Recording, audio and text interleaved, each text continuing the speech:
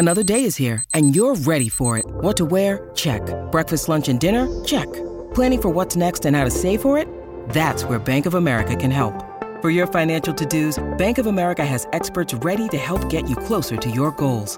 Get started at one of our local financial centers or 24/7 in our mobile banking app. Find a location near you at bankofamerica.com/talktous. What would you like the power to do? Mobile banking requires downloading the app and is only available for select devices. Message and data rates may apply. Bank of America N.A., member FDIC. Welcome to the College Football Survivor Show, where playoff survival is always on the line. Here's Shahan Jeharaja and Babak Hayeri. All right. Hi, everybody. This is the College Football Survivor Show, where we're all about the race for the College Football Playoff Championship.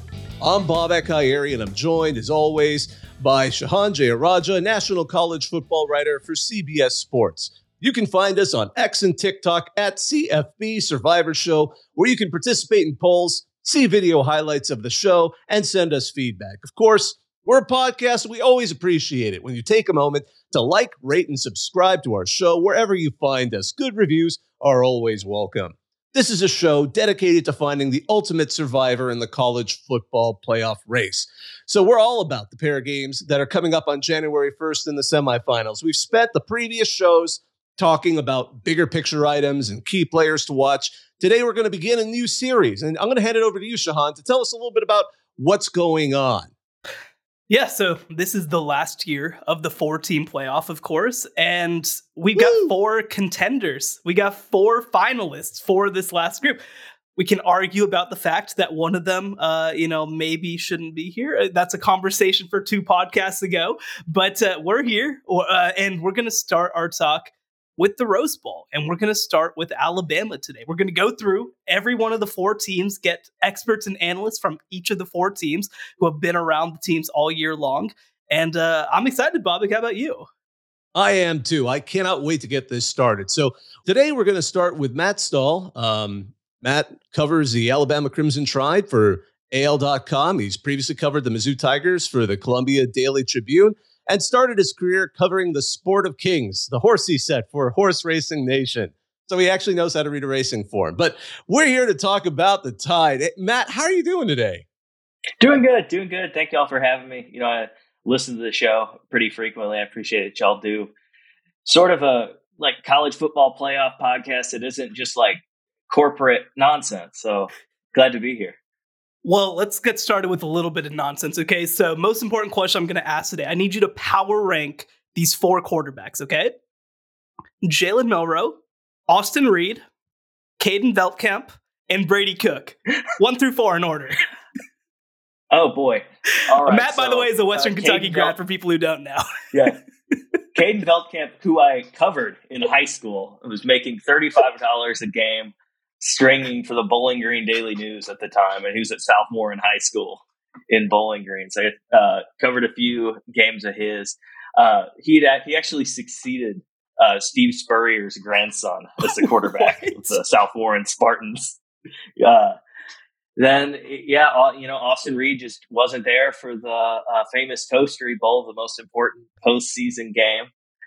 Then. Boy, Brady Cook, Jalen Milroe is a toss-up. I will say I felt fairly vindicated this season by, I went on the radio right before I left the Mizzou beat, and somebody was, some radio guy was like, "What are they going to get? Are they going to get Brady Cook out of there? I'm like, I think Brady Cook could actually be all right as long as he can stand up during the game. And I was right. So yeah, him and Milroe. I'm not gonna get the Tide fans or the Tigers fans running at me. So we'll put them tied for third between the two, behind the 2 Western Kentucky guys. Nice, I love it. So I have to ask you. This has obviously been a really interesting year to be covering the Tide, to watch their development, watch how the season has shifted, particularly from what we saw in the first several weeks to where we are now. As someone who's just been obviously watching this team as close as anyone can outside of just not being within the offices themselves, what was the change? How would you characterize those changes after the loss to Texas and that close win over South Florida? what were the transitions you saw that turned them into the team? Because I think all of us started to get that vibe. Like, here comes Alabama. Oh wow, where did they, suddenly they became inevitable again? But from what you observed, what was that tonal shift? Tonal shift, boy, I think that South Florida game just woke a lot of them up. I mean, there's the conspiracy theories out there that Saban was like kind of sandbagging that game a little bit to maybe make people realize like, Jalen Milroe probably is the best quarterback on this team because obviously he didn't play in that game. And, I would never think like Nick Saban was actually like trying to throw the first half of a game or whatever, but it did it changed the, I guess, makeup of my inbox. Alabama fans, kind of a rowdy bunch. I was getting a lot of like, oh, we got to get Milroe out of here. Milroe should never play another snap at the University of Alabama. Then after, one half each of watching Tyler Buckner and Ty Simpson play football, it was this Milroe kid. He's the future of the program. You get Milroe back out there. But for him, I think the big difference, and maybe this is it for the whole team, although you've seen different groups kind of get it in different weeks, it's just sort of been a confidence thing. Like you watch him those first few weeks against Texas and even against Middle Tennessee State, he just looks so tentative. And it come the Ole Miss game where Saban had come out on Monday, which he doesn't usually do in QB competition seasons, and say like, yes, Milroe's the guy. We're sticking with him. The competition's done. We're going with Jalen. Like it seemed like he was less just afraid to make a mistake, and sort of as a result stopped making a lot of mistakes. Like it just and you watch where the mistakes wouldn't rattle him as much. Like he threw the first pick against Texas and he just shook. He was done at that point. They're losing the game because he was never getting his head back in it. The team was never getting their head back in it. And I mean, you see him a few other times this season, he'll go throw one interception and just come back out and shake it off. And, he's running his signature pass play, which is, Jermaine Burton, run real fast. I'll throw it real far. Touchdown. Seemingly, unrattled is the word that comes to mind, but that's not a word, but like unaffected, I guess, by previous mistakes. And that's been sort of the tale of the whole team. Everybody's looking just more confident, I think, week to week. One of the things was in that South Florida game, we obviously saw them struggle on the offensive line so much. They allowed, 5 sacks, I think it was, against South Florida. And obviously, Cade Proctor, the true freshman starting at left tackle, got a lot of attention for his struggles that game. How much do you think this unit has grown, especially when you look at that Georgia game and as you look forward to a Michigan game?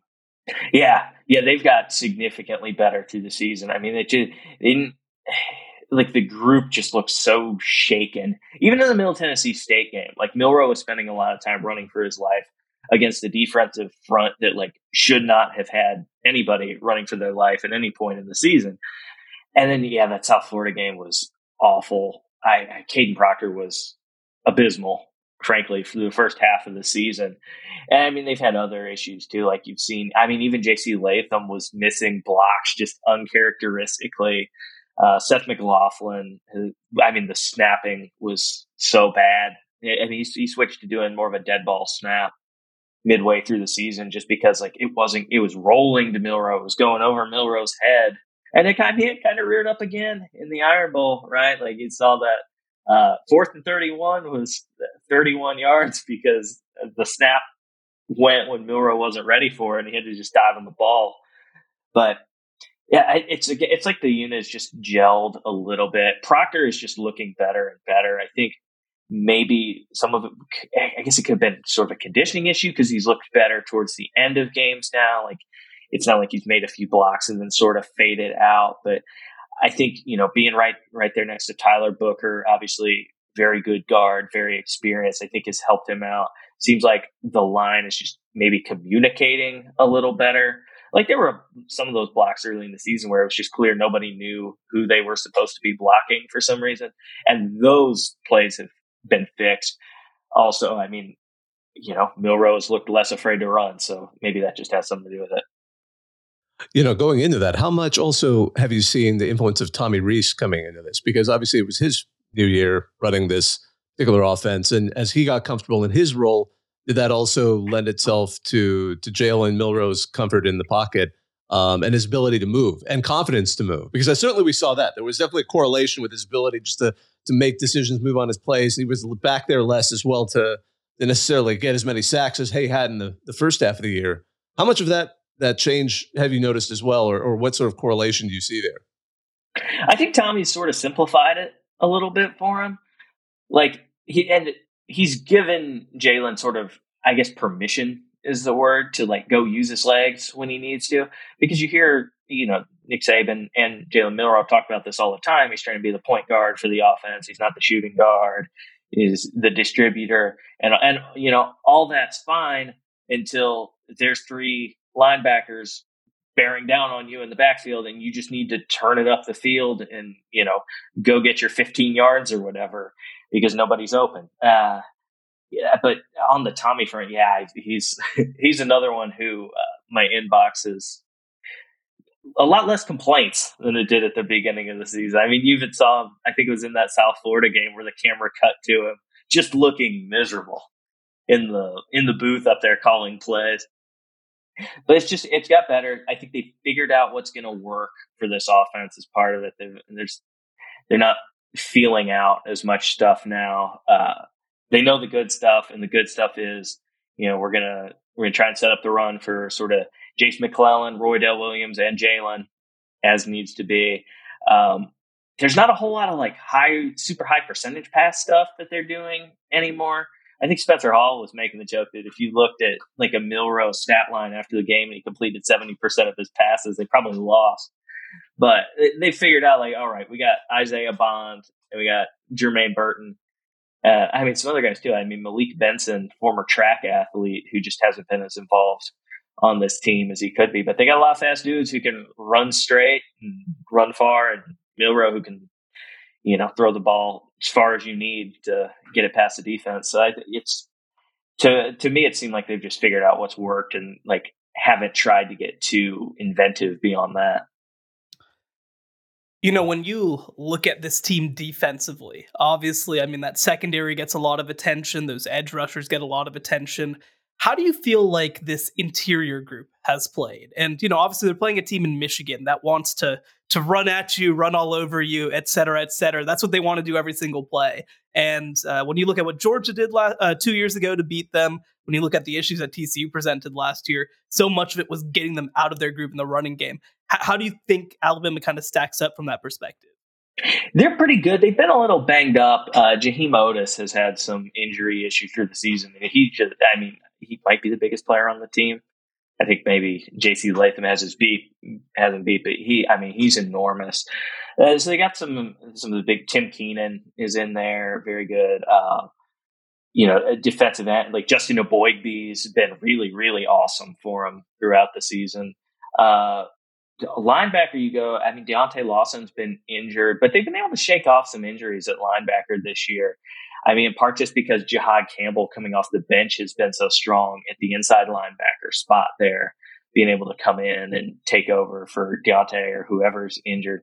But they stack up well. They sort of end up being, I guess, kind of the unsung heroes of the team. Just because, they got Dallas Turner, they got Kool-Aid McKinstry. You're gonna be the unsung hero when those dudes are on the team. Absolutely. One of the areas that's been curious to me too, just kind of building on this, watching Alabama prepare for this game. And obviously we've been hearing a little bit, they've only just started from what I understand. There were 3 practices in. 3 practices in, yeah. Yeah. What, at the time of this recording, for the record, yeah. Where coming from what you've observed, what's the approach that Coach Saban and his group is going at this? Have they hinted at all that there are directions they see themselves heading, preparing for this Michigan offense? No, they've talked a little bit about it being, it's more balanced than some of the ones they face. They really like to run the ball. So I guess getting back into what Saban said had been the focus through 3 practices, which was just getting back to fundamentals. And some of the players echoed that too. Dallas Turner had a quote about, we're going to need to put our hard hats on here. This team, you remember Michigan a few years ago showed off up at the playoff with the run the damn ball stuff and all of that. They were going to mash on, was it Georgia that year? Was it Alabama that year? Whatever team it was, it did not work. I think that was the TCU game, actually, that they did that, and they couldn't run the ball. Oh, yeah. Didn't work. Not every team is Penn State. Not every team is Penn State. But they're well aware, like, this is going to be more of a rushing attack challenge than they faced. And I don't know how it's going to, like, they haven't faced a whole ton of teams that just want to mash on you this season. I mean, Auburn was able to really, like, get a strong run push going, but that was the Iron Bowl at Auburn. So, like, I just throw it in the trash. Like, anything that happened in that game, like, to me, happened in just a weird other space where it's like, how much can you really take that into account? And then, I mean, Georgia inexplicably stuck with the run like far too long in that SEC championship game. And I mean, they were able to stop that pretty well. So this one, obviously Michigan can run the ball better than Georgia has, but it's going to be an interesting matchup, especially with some of the strengths Alabama has on defense. You know, it's interesting because through the first little bit of the year, I mean, you look at this Alabama resume, and we're not gonna do the Florida State thing again, I promise. But you know, you look, and there's a 3-point win over Arkansas. There's a 6-point win over Texas A&M. Like the impressive sort of wins before the Georgia game, and the Georgia game is what it is. We're like knocking Jaden Daniels out against LSU, and we're like Ole Miss not being able to hang, which is not something that's new to this season. So, I mean, when you're looking at this Alabama team, and it is your first year on the beat, but not your first year in the SEC, I mean, how good exactly do you think this Alabama team is? Is this a team that should enter the playoffs as a title favorite? Is this one that is one of the weaker teams of the Saban years? I mean, even for me, it's been a little difficult to try to figure that out. Yeah, no, I also have no idea. And on the Florida State thing, I'll tell you, I thought Florida State should have got in. Don't tell the Gumps, but that's just never how the committee has like processed these things before. It was weird that, like, I was all out, like, publicly, like, telling us, like, I don't think they're getting in. This isn't how the committee operates. And boy, they proved me wrong on that one. I feel awful for Florida State, even though I'm looking forward to going to the Rose Bowl. It's worked out advantageously for me. But yeah, I don't know on how good Alabama is. I really don't. Like, if you got me at the beginning of SEC play, like, absolutely not. They shouldn't be a playoff contender. They'd get smoked by any team that's going to be in the play. I mean, they lost to Texas at home. Like, but at this point, I mean, I've watched them look better literally every single week and just figure out ways to win games. You know, like, you look at that Auburn game where, I mean, I got a good, if you look at my Twitter, like, I got, or X or whatever they're calling it now, like, I got from the opposite side of the end zone, like, I got the throw to win that game. The reason I was standing there was because I was going to have to turn around and run through the tunnel because there's going to be a field rush and I had to get to the press conference. Like, they've been able to just find these ways to win games that, like, I have no idea really what's going to happen in these playoff games. Like, even if they play Texas again, Texas beat them pretty soundly, I thought. And I couldn't, like, I wouldn't bet on that game either way. Well, let me build on that then. Let's look at the immediate game coming up in the Rose Bowl, which, by the way, is a fabulous venue. I've never covered the bowl, but I've been there for a UCLA game or two. Actually, and I've been to a Rose Bowl, but as a fan, long ago. But what are the keys to Alabama victory over Michigan on January 1st? Let's start with just this upcoming game. Whether or not they can win the whole thing, that's a whole other question. But heading into this game, what are your keys for success for the Tide? Shake and loose. I think they're going to need to get some of those explosive plays going, whether it's Milroe taking off and, you know, going 60 yards for a touchdown, whether it's going over the top, hitting, you know, one of those speedy receivers, going 75 yards for a touchdown. Like, they're going to need a couple of those. This Michigan defense is good. It's not going to give you a whole lot. You got to really capitalize when you're able to. Defensively, I mean, those edge rushers are going to be huge, I think. And I mean, they have Chris Braswell replaced Will Anderson, and he's done a remarkable job doing that. It means as much as anybody can replace Will Anderson. And obviously, Dallas Turner's been what he's been for years. He'll be a draft pick they'll both probably be draft picks this year. I'm just assuming Dallas Turner's leaving early at this point. Like, it's why would he come back? But he's going to be big. They're going to need to stop. I don't even know if they're going to need to fully shut down that run game, right? But like they're going to need to limit it enough. That'll be key. And then I'll go special teams one. Eliminate some of these mistakes. Like one of the like low key things that's hurt Alabama this season is like nobody can field punts. Like Kool-Aid McKinstry was one of the best like punt returners in the league last year, and like he's barely been able to catch the ball. They put Caleb Downs in against Chattanooga, and he ran one back for a touchdown. But even he's having like real issues just fielding the thing. So you got to eliminate some of the gaffes, I think, on special teams. If Alabama does get upset by Michigan, what's the exhaust port? What are they shooting into to make this thing explode?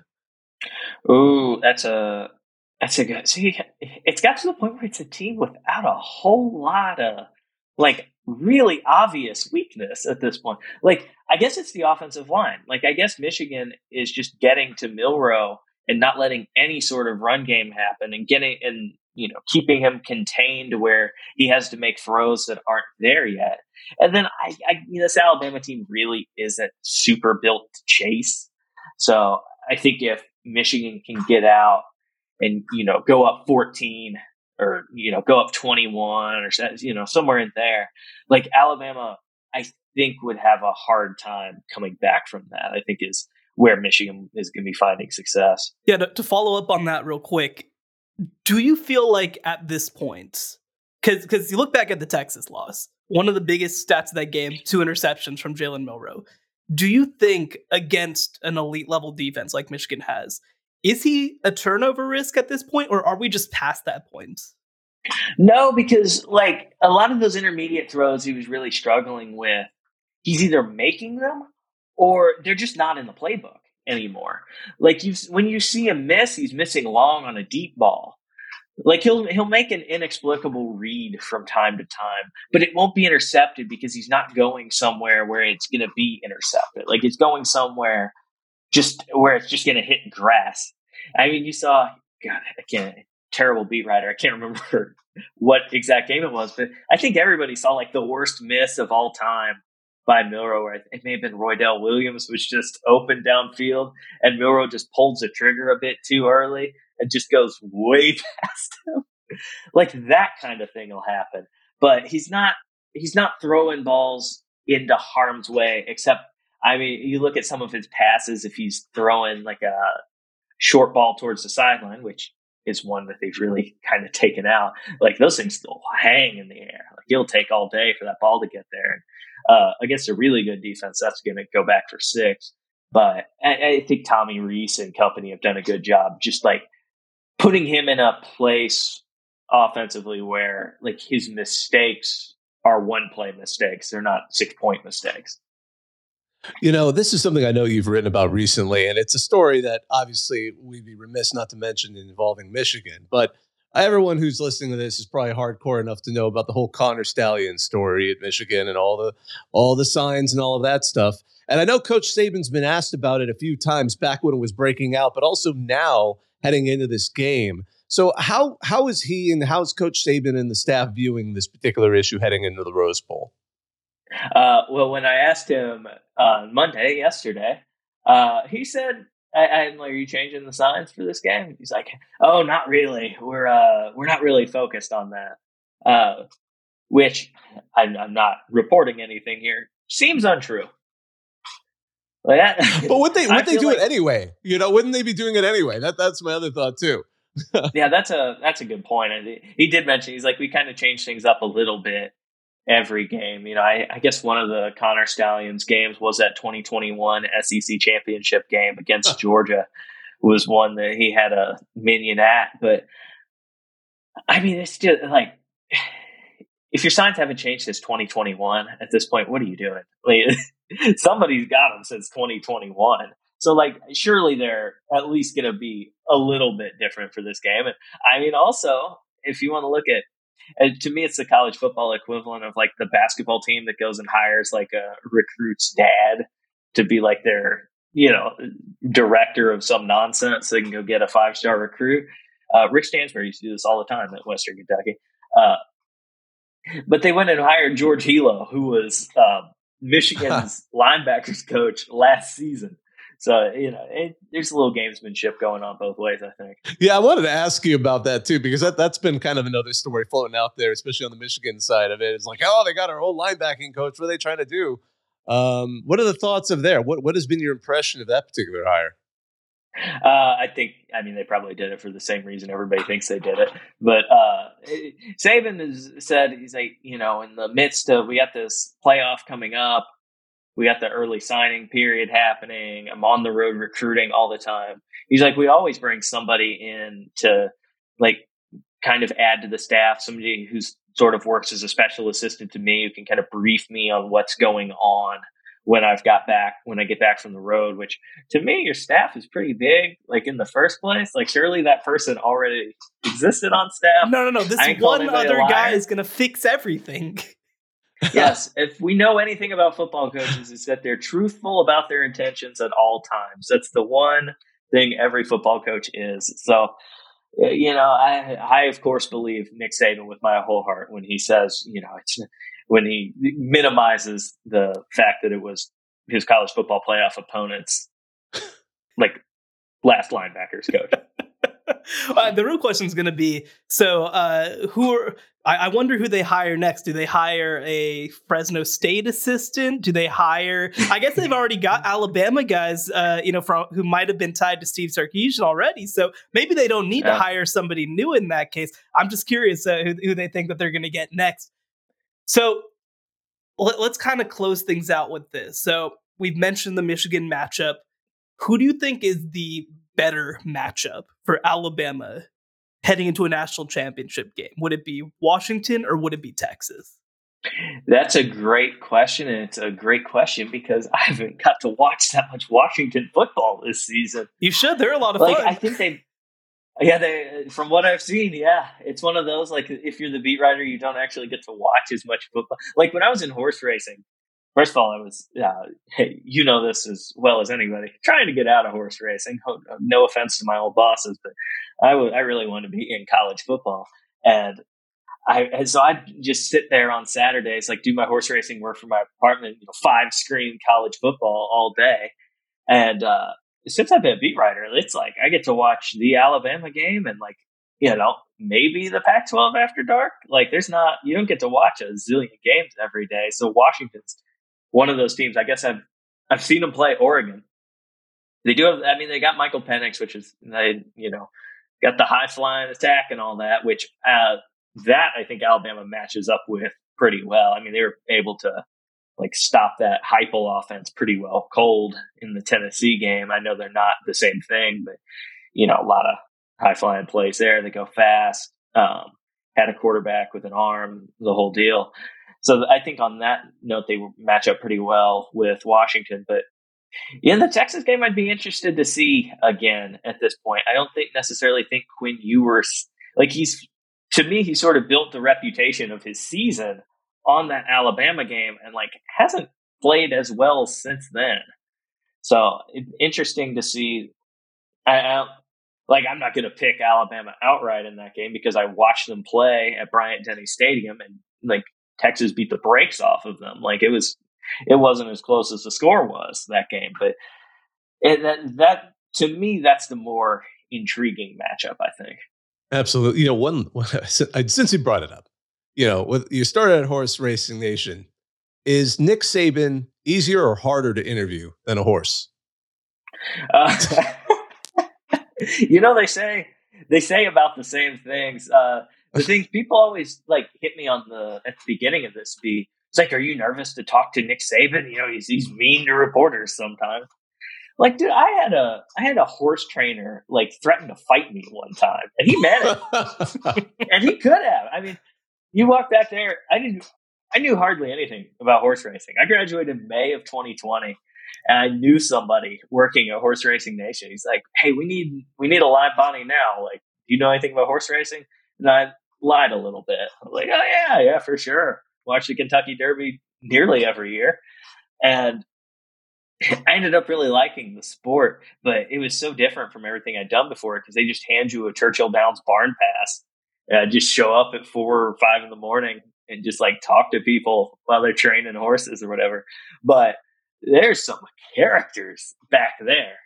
And But once you get back into the either, paddock, all bets are off, huh? Yeah, it was trainers who like that guy could have absolutely fought me. Oh my goodness! And won. That wasn't ending well for me. Also, like people with money.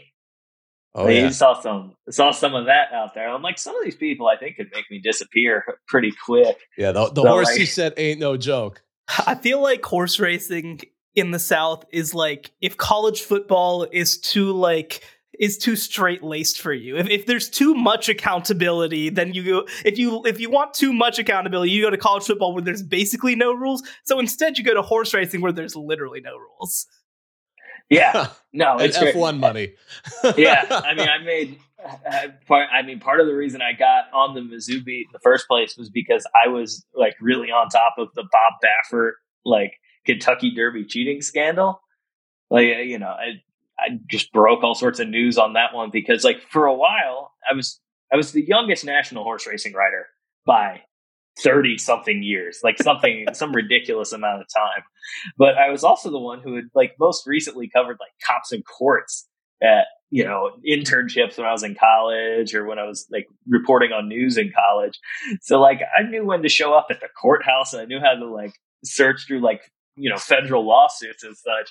So like I was just breaking news just by virtue of being the only person to know anything. So it's it is really the Wild West. I keep saying I'm going to wait 15 years and then I'm going to write the Baffert like Derby cheating scandal book. So, okay, last question really. Do you regret getting out of horse racing before you could have become best friends with Nikola Jokic? Yes. Yes. Yeah, that was you ran into some characters that like you just see people at the horse track from time to time, like Bill Murray occasionally, like he'll just show up in the winning circle at Churchill Downs. I've run around like seen Dale Earnhardt Jr. I went to dinner with Mattress Mac one time when I was there, but yeah, no Jokic. That was I'll have to go back one of these days and see if I can run into him.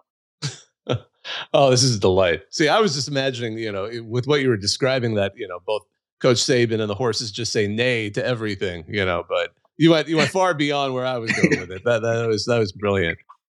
Your listeners are going to be like, what is happening? Who is this guest? Oh my goodness. Matt, thank you so much for joining us. For those who want to follow Matt Stahl, just go to AL.com. He's one of their Alabama writers there. You can find him on X at Matt Stahl 97.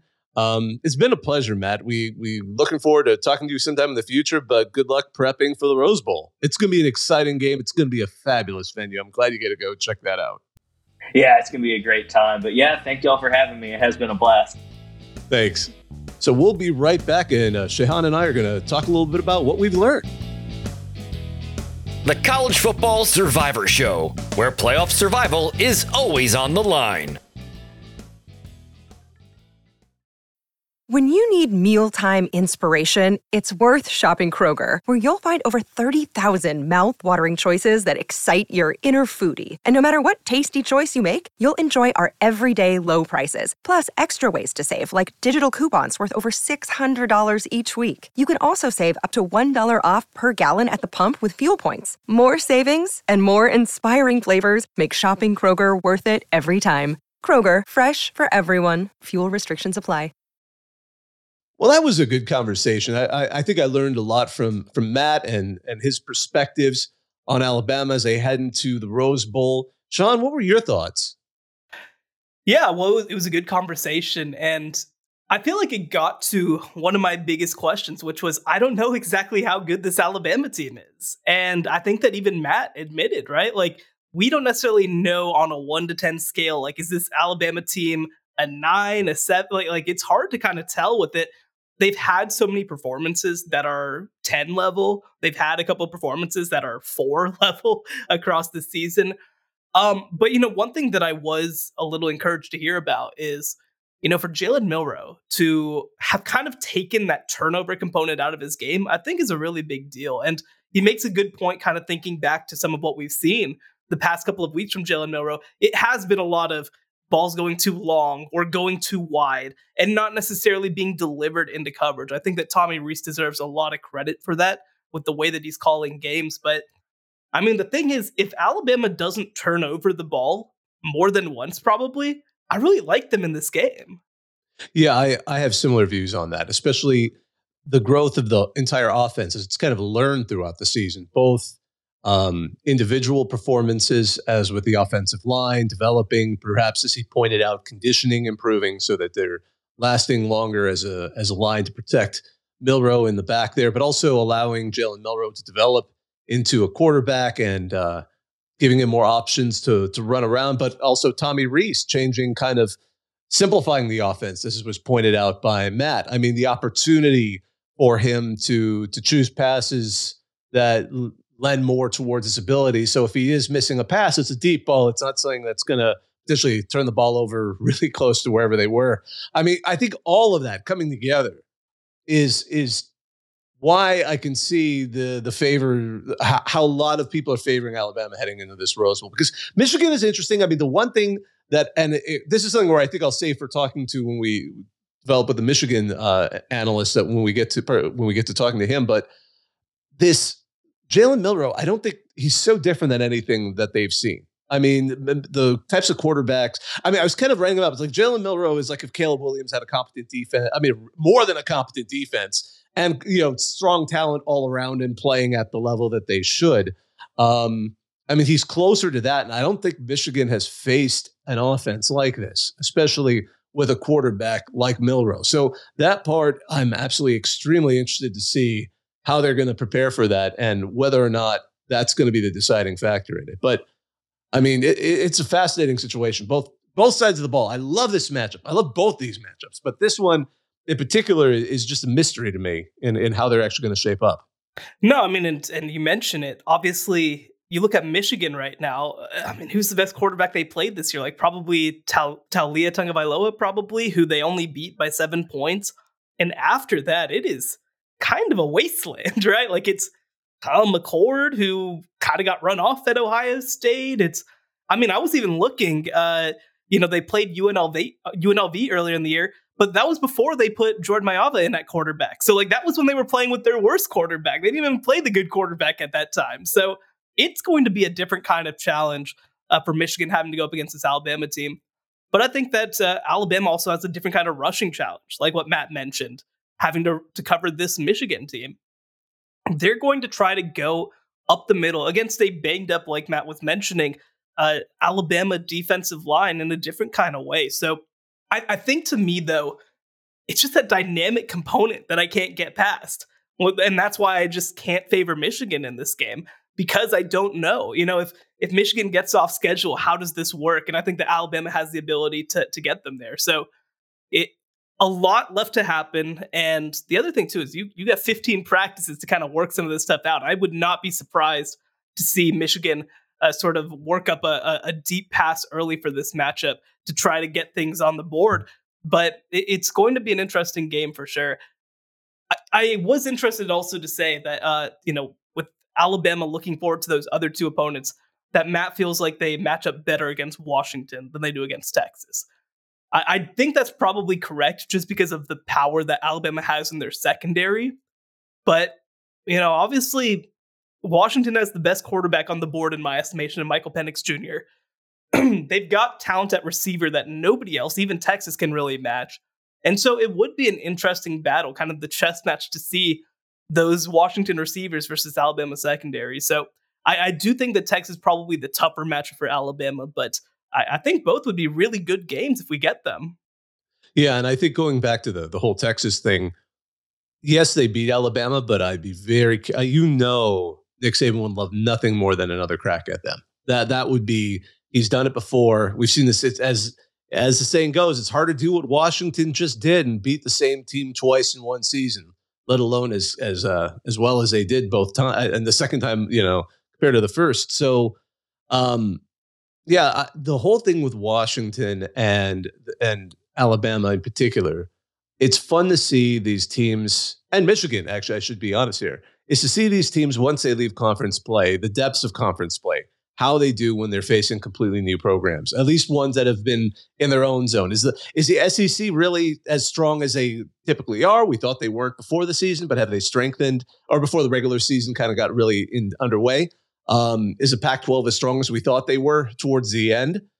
We're going to see that. It's going to be fun to see how they match up. And again, as we were just saying, to see Michigan take on an offense like what they're going to be seeing at Alabama is going to be utterly fascinating. They've seen good defenses before, but I don't think they're going to have seen an offense quite like they're about to see. This really, it's whetting my appetite. I cannot wait for January 1st. It cannot get here soon enough. Well, let's close it with this. What is one thing after our talk with Matt that you are most concerned about when it comes to Alabama, not just for this one game, but for the next two games potentially?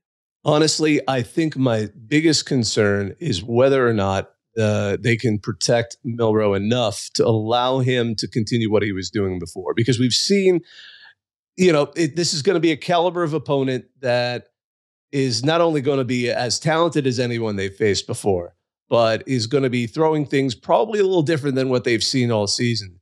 And he is still in his first season as a true starter of the program.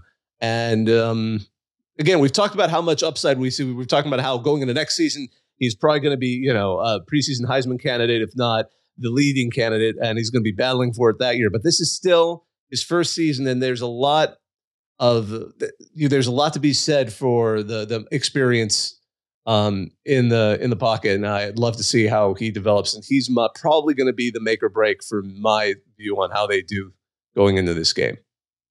Yeah, I think for me, it is just the down-to-down consistency, right? Obviously, with Michigan, they are the most efficient team in the entire country on offense. Every single play, essentially, they create a positive play for themselves. Will they be able to do that the same way? Will Alabama be able to do that same thing against Michigan? That's kind of a big question for me. We haven't necessarily seen them do it consistently over the course of multiple games. The closest that we got from it was their game against LSU, which really is one of the worst defenses that they played all season long. And their defense has done enough to allow them to be in these games regardless. But I think we need a good Alabama offense game, not a high scoring output. They don't need to score 35 points to win this game, but they do need to hang on to the ball, because I think one of the most dangerous things that could happen in this game is Michigan holding the ball for more than 40 minutes of possession and Alabama's defense just getting worn out while Alabama's offense can't get anything consistent going offensively. They need to be able to hang on to the ball at least long enough to wear down that Michigan defense and then hit on some of these explosive plays on top of it. But I think they're going to be able to do it, but I'm going to be really curious whenever we get to talk to our Michigan expert later this week to see what his thoughts are on it as well. So that'll be it for this particular episode. I wanted to thank all of you who listen to us. I wanted to thank our producer, Joey Aliberti. Be sure, if you get a chance, to like, rate, and subscribe wherever you get your podcast. You can find us on X or TikTok at CFP Survivor Show, where you can vote, message us, and see how we look in visual versions of our particular podcast. I'm Bobak Hayeri. He's Shahan Jayaraja. You can find his work at cbssports.com. Thanks for listening. The College Football Survivor Show, where playoff survival is always on the line.